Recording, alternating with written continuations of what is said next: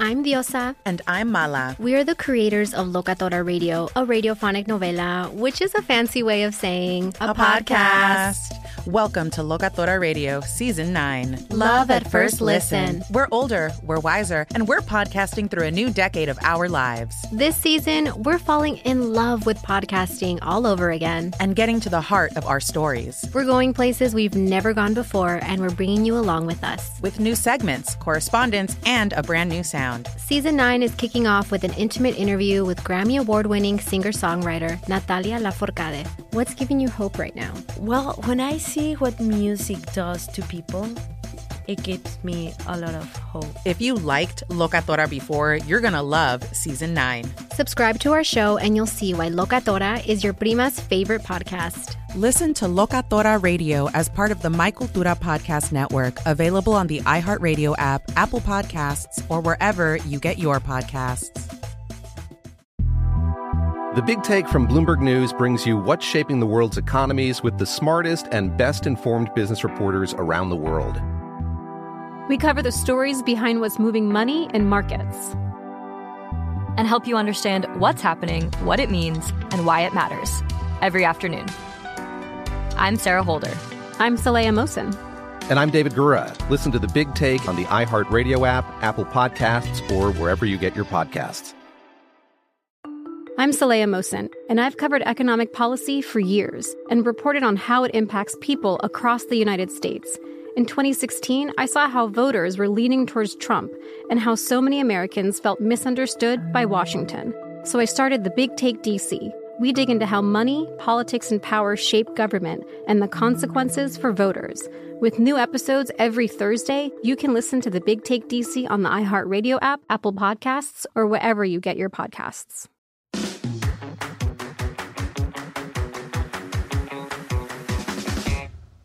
Welcome to the Business of Esports podcast, the official podcast of Esports. We explore the intersection of business and esports, one of the fastest growing industries in the world and the future of fun. Please welcome your host, Paul, the esports prophet Dawalibi. The Business of Esports podcast begins now. From the keyboard to the boardroom, this is the Business of Esports podcast. I am Paul the Prophet Dawalibi. I'm joined today by my friend and co-host, Jeff the Juice Cohen. For those of you who are new here, welcome to the official podcast of Esports. What we do is we cover the most pressing gaming and esports topics and news of the week, but we look at all of it through a business and C-suite lens. We dissect, we analyze the business implications of everything happening in this industry. For our regular listeners, thank you guys for tuning in every week. Thank you for all the 5-star ratings and reviews, all the love you show the podcast. If you haven't already, share the podcast with a friend, leave a 5-star rating on it. It helps to spread the podcast, grow the podcast, and we really appreciate it. Jeff, how you doing this week? I'm doing great. I feel like I've got called up to the big leagues. You know, this is my third time, I think, on BOE, but first time as a co-host. So I'm moving on up, I guess, up the hierarchy here. What was the reference? I forget. I think it was you who brought up. There was some baseball reference. Wally Pipp.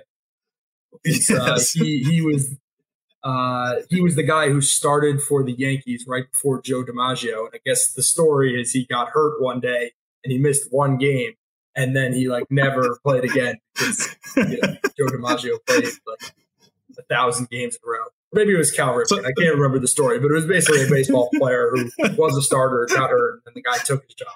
So I will do that to Jimmy. Jimmy, yes. I'm sure, is enjoying his honeymoon, but he might not have a job when he comes back. He might be done for good. Yeah, these things happen. I mean, this is life in the big leagues. Jimmy is missed, but it is so great to have you. For our listeners, actually, it's a good time to remind them that you and I co-host a show, though, weekly together on the metaverse and Web3 stuff called Meta Business. So if you aren't subscribed to that, make sure to go check that out. But I don't want to waste any time because we both know why I'm really on the show today. Yes. I'm hoping by the end of the show I will be verified on Twitter. I don't want to know who our guest is, but I think I got a good shot. Yeah, that's a good, also second good reminder. Go follow the Juice on Twitter at JeffCohen23, soon to be verified on Twitter. But this is a perfect segue to our guest this week. We have always great guests on the show, but this week, maybe one of the ones I'm most excited about, maybe one of the most impressive guests we've ever had on the show. And I'm super excited to have him here. We have none other than Rishi Chadha, who is the global head of gaming content partnerships for Twitter. Rishi, welcome to the Business of Esports podcast. Paul, Jeff, thanks so much for having me today. Rishi, for our listeners who, the few who maybe have not heard about you or seen you on Twitter or know about you, would love a little bit of your background story, how you got into gaming, why you did, and talk about maybe some of the work you're doing at Twitter today. Yeah, sure. Absolutely. So I've been in the gaming and esports space for almost 13 years now. I've been at Twitter for almost 5 now. I admittedly I kind of fell into the industry and was very much in it at a very early time.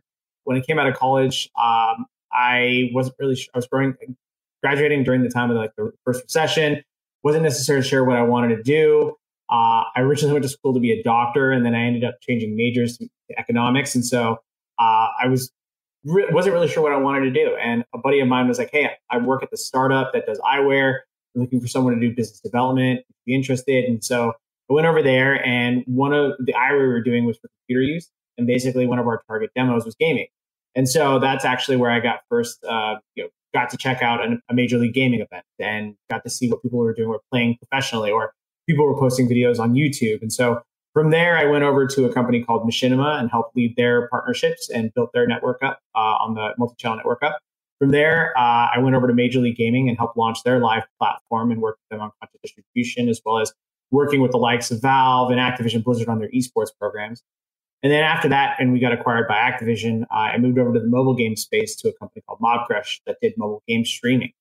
And then from there, I ended up at Twitter. And so in my role right now, I work with everyone from game publishers and developers to esports teams and leagues to gaming personalities to award shows on how they best utilize the platform across a couple key things, which are revenue, reach, and innovation. So how do you really develop and distribute awesome content on the platform that allows you to grow and engage your audiences? But also, how do you also monetize your audiences too and build a business on the platform? And Rishi, maybe can you talk a little bit about how you see Twitter fitting into the gaming ecosystem, right? Like how would you define Twitter's place in that world? Is it like the second screen to some of the other stuff that people are doing around gaming content? Is it about original content there? Like, where do you see Twitter's place in this world? Yeah, I would say it's very much a second screen experience. What I always like to say is no matter what video game it is or where that game is broadcast, people come to Twitter to talk about it. We're the home for all gaming conversation, very much like with traditional sports. It's, that esports bar, if you will, where people are coming to talk about everything that's happening. So they'll be watching something on the big screen or on their computer screen, and in another screen or on their phone, they have Twitter open. They're sharing conversations. They're leaned in. They're talking about what's happening. They're clipping and they're sharing short form videos. It's really where all the zeitgeist is happening around gaming. But what's also really unique about Twitter is that it allows for that gaming conversation to also then merge with mainstream conversation and expose mainstream culture to gaming in a way that you can't see anywhere else. I mean, how has that been received? Because, at least anecdotally, we've seen examples of, I think it was the time that an Overwatch League match was broadcast like on ESPN or ABC or something. And there was a ton of tweets about like, what is this? Why, like, what am I watching here? What has been, maybe you could talk a little bit about that overlap between mainstream and sort of gaming echo chamber and how these worlds collide on Twitter. Yeah, I think you get a lot of excitement when it happens, because then you see like the gaming community comes together and it's like, oh my God, this is an amazing moment. Think about when Drake first streamed Fortnite with Ninja, or you think about the moments of just like big partnerships being announced where these major big brands are coming into the gaming space. The community is really excited about that. And they'll also show up to defend themselves too when people are like, well, why is this here? Or why is this happening? So there's almost this, the platform allows for the community to come together. And celebrate, but also then hold accountable those that are kind of questioning why this should be even happening. And I think it's been more of that positive experience in the long term of like, hey, we're being able to see how this is progressing and everybody's coming together on Twitter. I just remember going back and looking at some of the tweets of like people being like, this is peak Twitter. This is the best part of Twitter, of all of us coming together to celebrate this magical moment that's happening, that's bringing us into the mainstream, and how important that is. So obviously that was many, many years ago, but it's just so incredible to see those moments happen. And we've seen many of them happen over the years now too.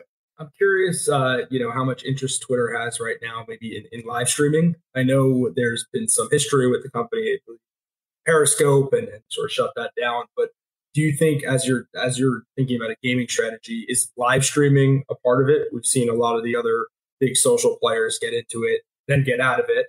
I'll couple that with, could you ever see Twitter actually broadcasting, esports leagues or esports matches?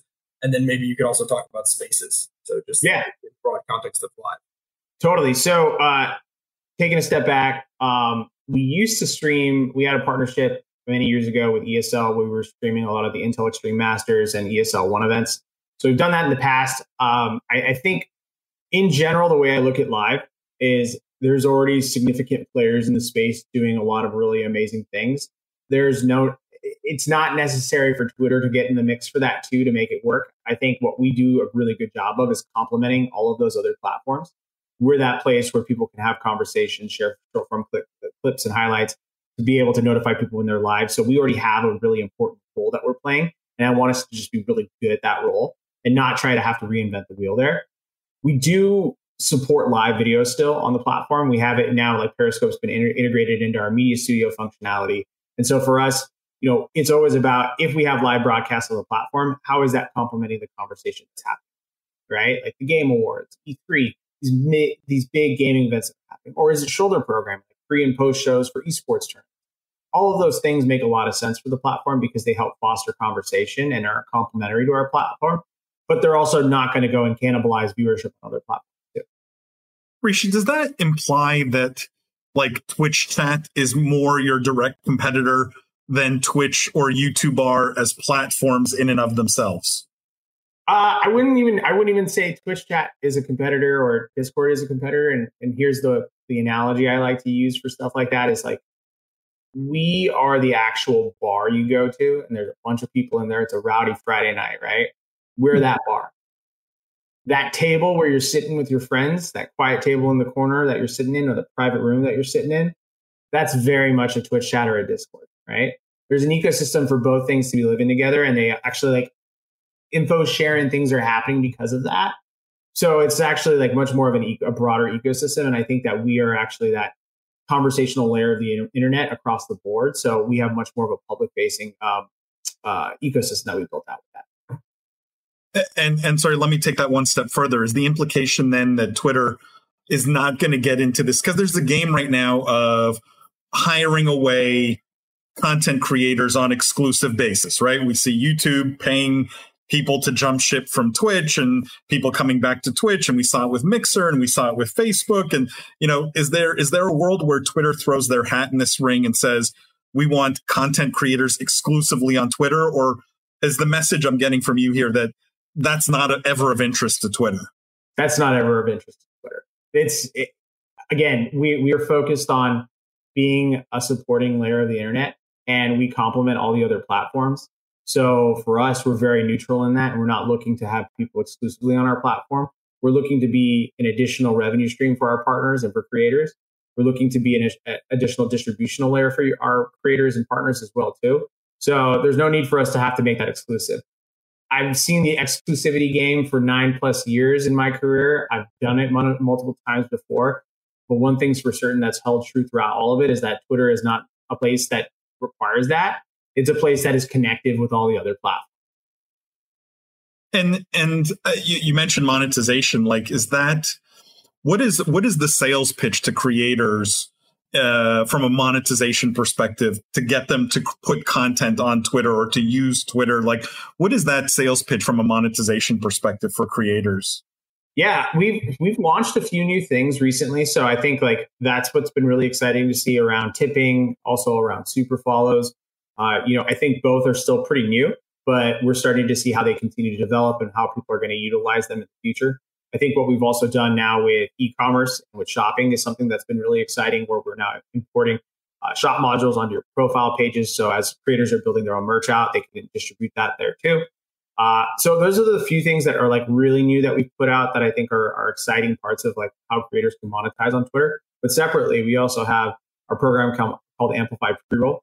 It's basically, a really brand safe way for you to monetize clips and highlights on the platform via pre-roll. And so it's invite only, but we allow people to then come in. They can post their gameplay highlights, their stream highlights, their clips, their cut downs, all short form content. And they can actually then monetize it with us and do pretty well. So what's exciting about this and the way I like to pitch it is this is an additional revenue stream for you. That's not just your YouTube or your streaming plans. It's actually something else that can be complementary to it. It doesn't cannibalize what you're doing. I think we all know, and I think creators in general are looking at it right now and saying, how do I continue to diversify my revenue streams? We can't just put all our eggs in one basket. And so that's been the unique opportunity for us, is to say, like, we're an additional output for you, and here's why you should be doing stuff. Rishi, one thing I wanted to touch on was, and because we brought it up on our live show, we do a live stream every week on Wednesdays at 2:30 p.m. Eastern time. And we've talked about the gaming report that you and Twitter put out, I guess twice a year now, or it's yearly, or it's twice yearly, I believe.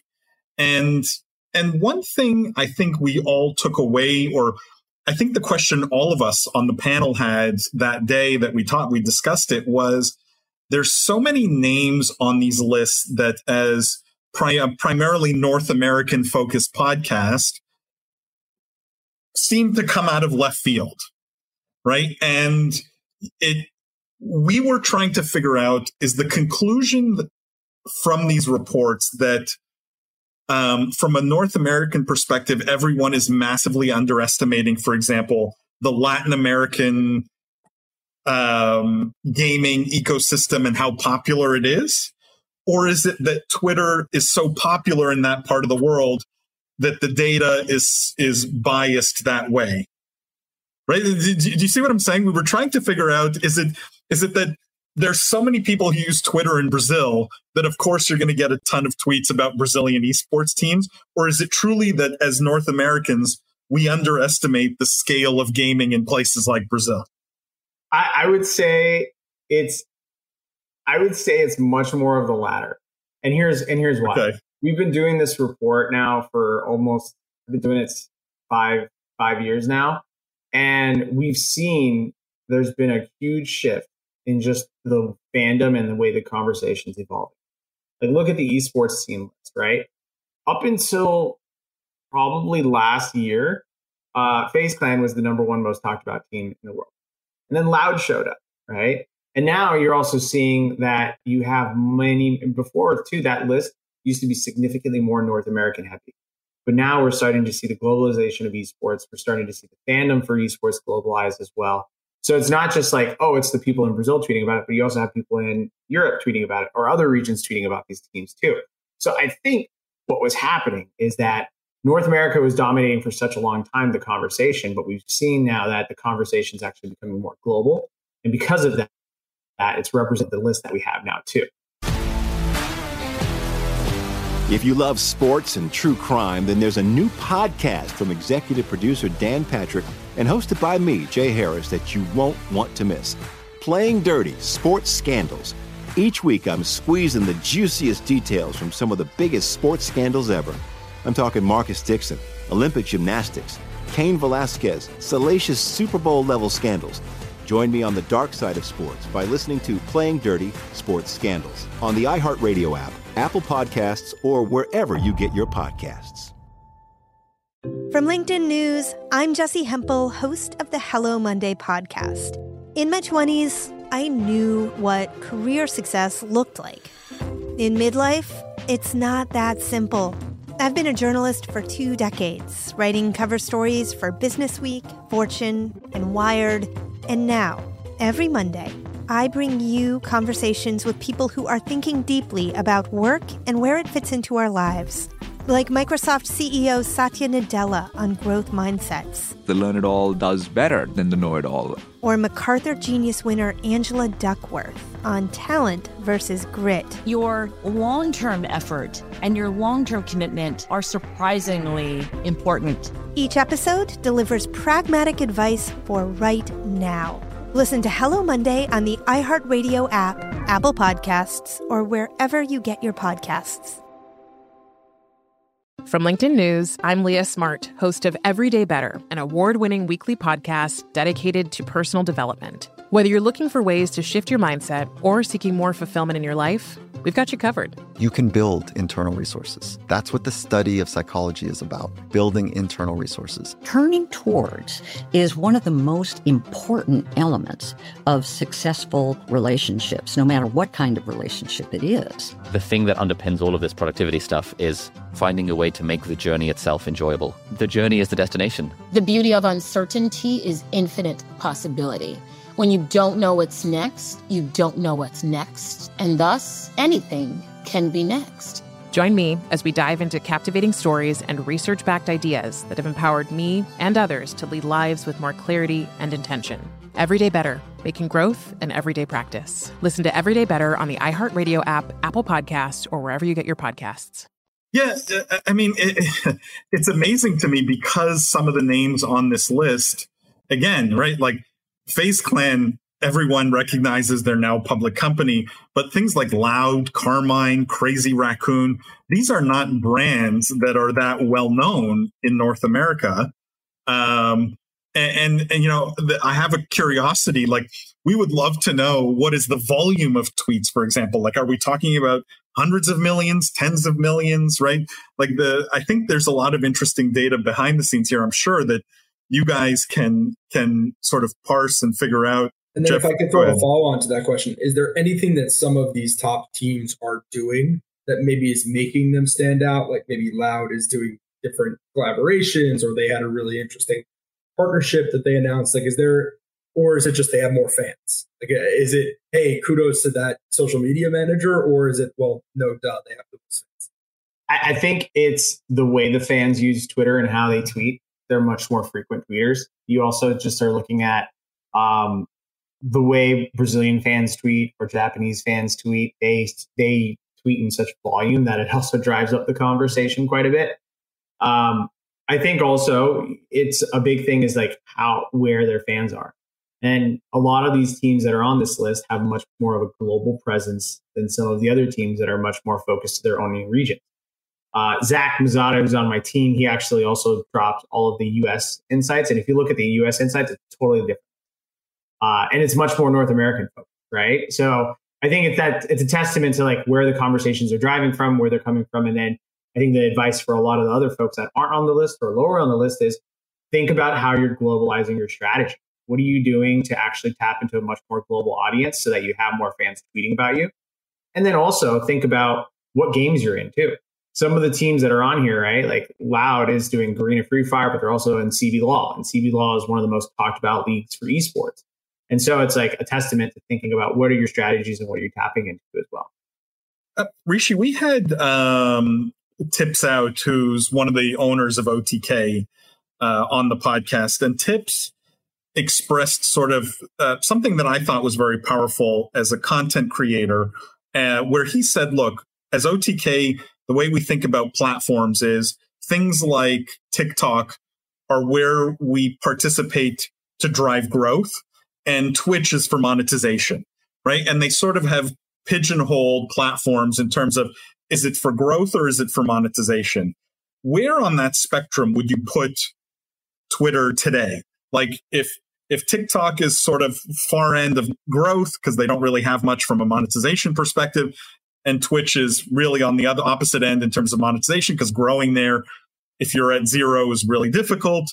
Like, where is Twitter on that spectrum if you're a content creator in your mind? It's a good question. I would probably put us right in the middle. We're a little bit of both. I think we're really good for, like, we have monetization opportunities and we're able to do more with that. But separately, we're also the place that you're using to tell people you're live. You're utilizing us to help distribute content and build awareness around yourself and your organization and your content. So we play an important role for both sides of the spectrum. And you mentioned, like, I guess, does that imply that the type of content creator who uses Twitter will be a certain type, or do you think it's very much open to anyone? In the same, and I'll give a bit more color around that. In the same way, certain types of content creators do very well on TikTok, but may struggle on a platform like Twitch, right? Like an IRL streamer on TikTok is not going to do as well as they would on Twitch necessarily, or, and so are there subgenres of content creators that you think Twitter is particularly well suited for today, or is it very much not the case that it's specific to anyone? I think it can be. It's not specific to any type of content creator, in my opinion, and here's why. What you've been describing is two types of video consumption habits: Twitch being long form video, and then also TikTok being short form video. And I as much as I think that video is a priority for Twitter, it's going to be a priority and will be. We also are far more than that, right? We're more than 280 characters. We've got text-based, image-based, video-based, audio-based content on the platform too. So it really depends on what you're skilled at and what you want to focus on the platform. But you can really cater to any of that stuff on our platform. So it's not specific to it. Can you do it because you're on Twitch, or can you do it because you're on TikTok? I think we've seen both types of creators thrive on the platform because we're so much more than just video. How do partnerships, Rishi, with the developers look like today, the publishers? And I'll ask this in the context of, we've had so many guests come on the show talk about word of mouth driving adoption of new games, right? That when a new game drops, if streamers aren't playing it and people aren't talking about it, the chance of success of the game goes way down. How are your conversations with publishers and developers in that context? So with publishers and developers, there's a few areas we try to think about. One is, how do we collaborate with our publishers on thinking about really innovative ways to drop information or drop announcements around their upcoming titles or things that are happening with their games. A great example is just the way we've worked with Epic Games in Fortnite and all of the things we've done with them around each of their seasons. Whether it's the profile flips we've done that if you get enough people to submit an avatar flip, we'll release new parts of the map, or the black hole experience that we did a few years back. So it's like thinking about how do we get people talking about what's happening in really fun and engaging ways that drive conversation, but also allow us to then collaborate on showcasing exclusive content on Twitter too. So there's that component. And then separately, I think you also have, as more publishers are getting into esports, so think Riot Games or Activision Blizzard, we're also working with them on their esports strategy and thinking about how we can be a distribution partner for them around clips and highlights, and also looking at ways that we can monetize their content with them through brand partnerships too. On those esports leagues specifically, I'd love for you to compare and contrast sort of the experience with a Riot versus an Activision Blizzard. In the sense that, Activision Blizzard has always focused on these team-based, city-based leagues versus a Riot, which I think has taken a more global approach, more brand-driven approach. Is there any sort of, has any one succeeded better on Twitter versus another? Like, obviously you can geo-target on Twitter and do those kinds of things. So, like, have the Activision Blizzard leagues used it to great success as a consequence of that? Because they can reach only people in New York or only people in Boston? Like, what is that experience? What have the differences been between those two experiences? I'm curious. I would say in general, what I've really tried to focus on with both partners is how we continue to reach fans globally.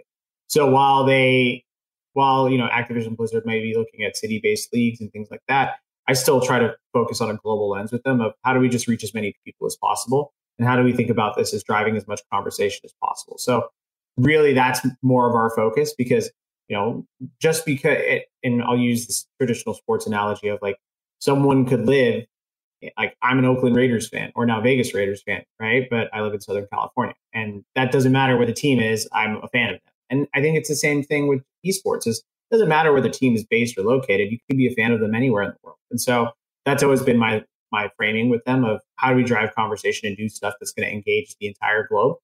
And I do the same thing with Riot too. But I think with Riot, they have some of the more localized leagues. And so for us, it's about how do we also just help support your local leagues in addition to your global events and things like that. So not much of a difference to me. So this may be a little bit of a disappointing answer, but there's not much of a big difference between how we approach both of them because they both can learn from that same type of mindset. And so, they've both been amazing partners to work with on how we can do those things and have both been really leaned in and really open and receptive to the feedback we've given on that stuff. Rishi, we only have a few more minutes here, but I wanted to get your thoughts on, I think, what is a hot button topic in the industry and something we hear a lot about, which is, diversity and toxicity. And I'm curious what Twitter is actively doing on those two fronts, because, just in my own personal experience, Twitter can be a toxic environment. I'm also very opinionated. So, I guess it comes with the territory. But, what are some of the things you guys are doing and how are you looking at that if you are? Yeah. So, we always want to serve the public conversation, but we also want to make sure that we're a platform that provides a healthy public conversation. That's most important for us too. So we've launched a lot of different new tools recently. One was safety mode. The other one was conversation controls, which allow you to determine who can reply to your tweets.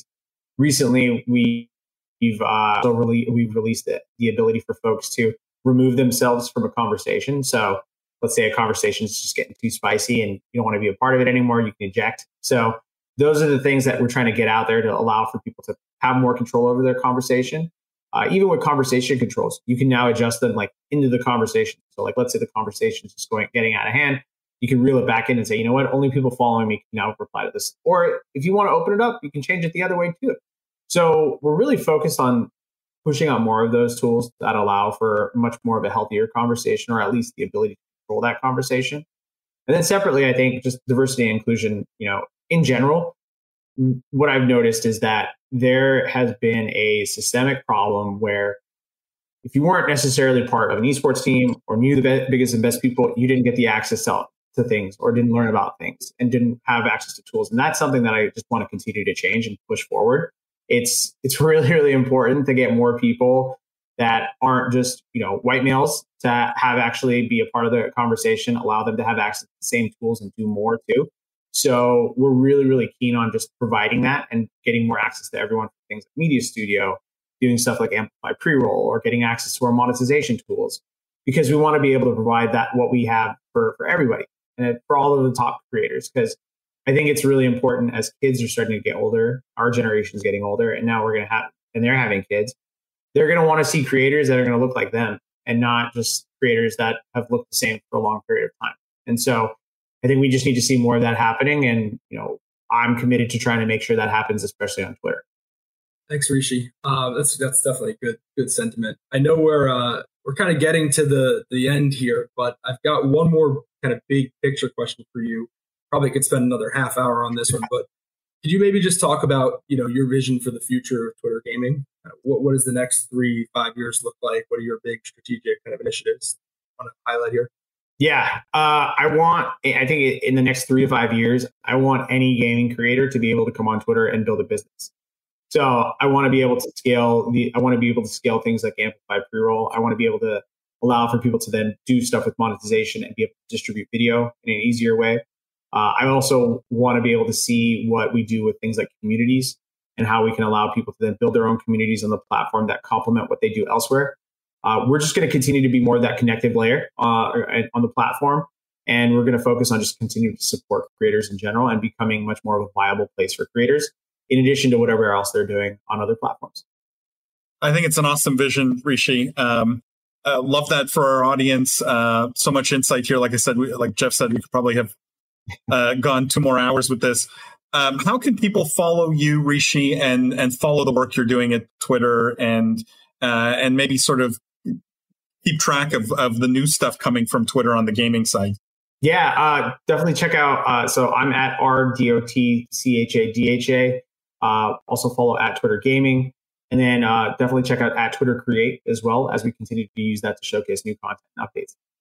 That's awesome. Really appreciate it. Thank you, Rishi, for coming on the podcast. Our fans can, of course, look forward to at Jeff Cohen 23 being verified this week. Can't wait. No, I'm just teasing. A couple of last housekeeping points before I let everybody go here. Don't forget, guys, make sure to follow Business of Esports everywhere on Instagram, on Twitter, on TikTok, on YouTube, on LinkedIn, everywhere you get our content. There's so much content that we put out on all these platforms. Also, don't miss our live stream on Wednesdays at 2:30 p.m. Eastern time. It's a new time. We really appreciate everyone who shows up for that. It's a lot of fun. We cover all the news from the week with a bigger cast, so it's a blast. Wednesdays, 2:30 p.m. Eastern time. And as always, guys, don't forget the most important thing, the future is fun. We'll see you guys next week. Thanks for listening to the Business of Esports podcast. Check us out at thebusinessofesports.com and on Twitter at BizEsports.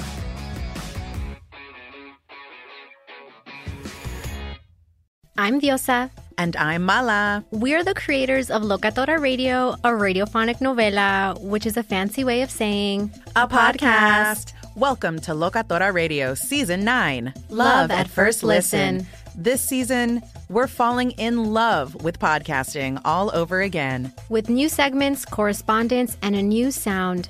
Listen to Locatora Radio as part of the My Cultura Podcast Network, available on the iHeartRadio app, Apple Podcasts, or wherever you get your podcasts. The Big Take from Bloomberg News brings you what's shaping the world's economies with the smartest and best-informed business reporters around the world. We cover the stories behind what's moving money and markets. And help you understand what's happening, what it means, and why it matters. Every afternoon. I'm Sarah Holder. I'm Saleha Mohsen. And I'm David Gura. Listen to The Big Take on the iHeartRadio app, Apple Podcasts, or wherever you get your podcasts. I'm Saleha Mohsen, and I've covered economic policy for years and reported on how it impacts people across the United States. In 2016, I saw how voters were leaning towards Trump and how so many Americans felt misunderstood by Washington. So I started The Big Take DC. We dig into how money, politics, and power shape government and the consequences for voters. With new episodes every Thursday, you can listen to The Big Take DC on the iHeartRadio app, Apple Podcasts, or wherever you get your podcasts.